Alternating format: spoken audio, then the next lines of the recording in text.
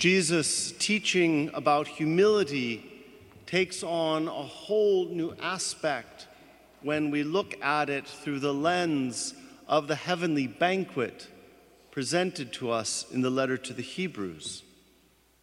In the gospel, Jesus had been invited to the home of one of the leading citizens and addressed his parable to his fellow guests as they themselves were looking for that place of honor at the table. It was as if the Lord was holding up a mirror to their behavior and saying to them, "Really? Really?" He's showing them how ridiculous their own behavior is. In contrast, the letter to the Hebrews tells us, "You have approached Mount Zion and the city of the living God, the heavenly Jerusalem." These two realities are worlds apart. One is very banal and even comical, even funny in its own way, while the other is beyond anything we could ever have imagined, certainly more than we've ever experienced. But the author did not propose this invitation as something in the future, but something that was occurring in the present. We have already approached Mount Zion and the city of the living God. We have already are among countless hosts of angels. We are standing now in the assembly of the firstborn enrolled in heaven. We are not worthy to be at the Lord's banquet, not one of us. Each of us are like those guests that Jesus was pointing out, seeking out those things that aren't ours to have, even though we think we deserve them, all the while ignoring other people's needs and ways that they are indeed superior to us. We cannot presume to approach the Lord's table on our own merits. But Jesus knows this and invites us anyway and treats us like honored guests. It is a manifestation of his ineffable mercy. The hands of Jesus, still bearing the wounds of the cross, invite us to enter into the city. Extending his pierced hands, he said to us, "My friend, please move to a higher position."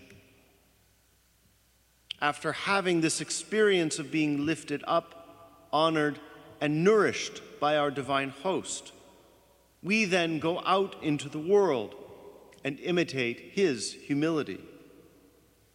St. Paul echoed this in his letter to the Philippians. "Do nothing out of selfishness or out of vainglory. Rather, humbly regard others as more important than yourselves, each looking not to his own interest, but everyone for those of others." The Lord's invitation to heaven began not when we first became believers, but when we were first conceived. Acknowledging our own life and the life of every other human being as a gift from God disposes us to humbly accept one another as brothers and sisters, as fellow citizens of the heavenly Jerusalem.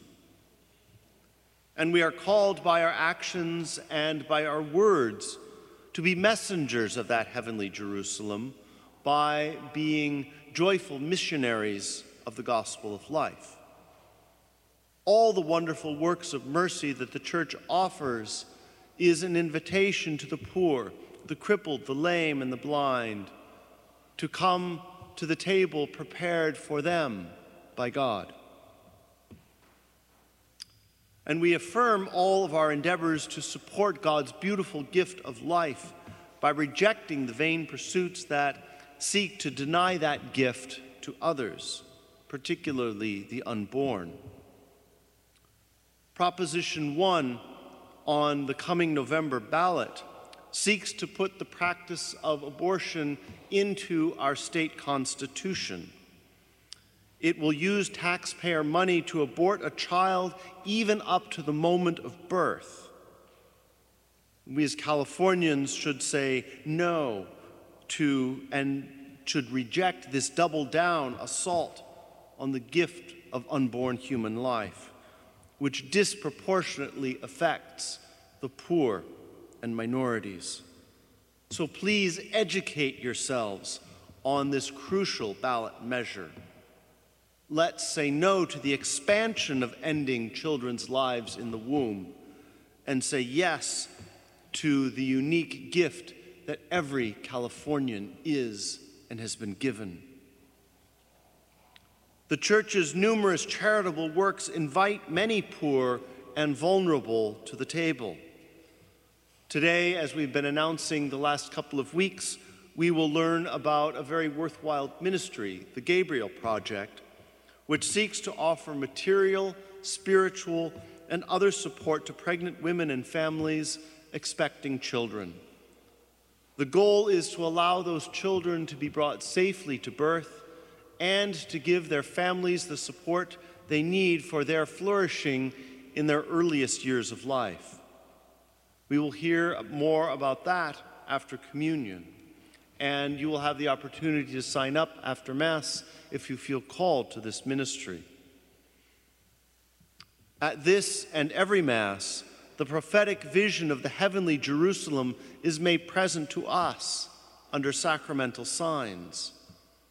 When the members of the body of Christ gather for the sacrifice of the Mass, it is the Lord Jesus himself who is our host. He himself invites us to enter into the city of the living God by our partaking of his precious body and blood offered on the altar of the cross. We hear that invitation just before Holy Communion, when the priest says, "Blessed are those called to the supper of the Lamb."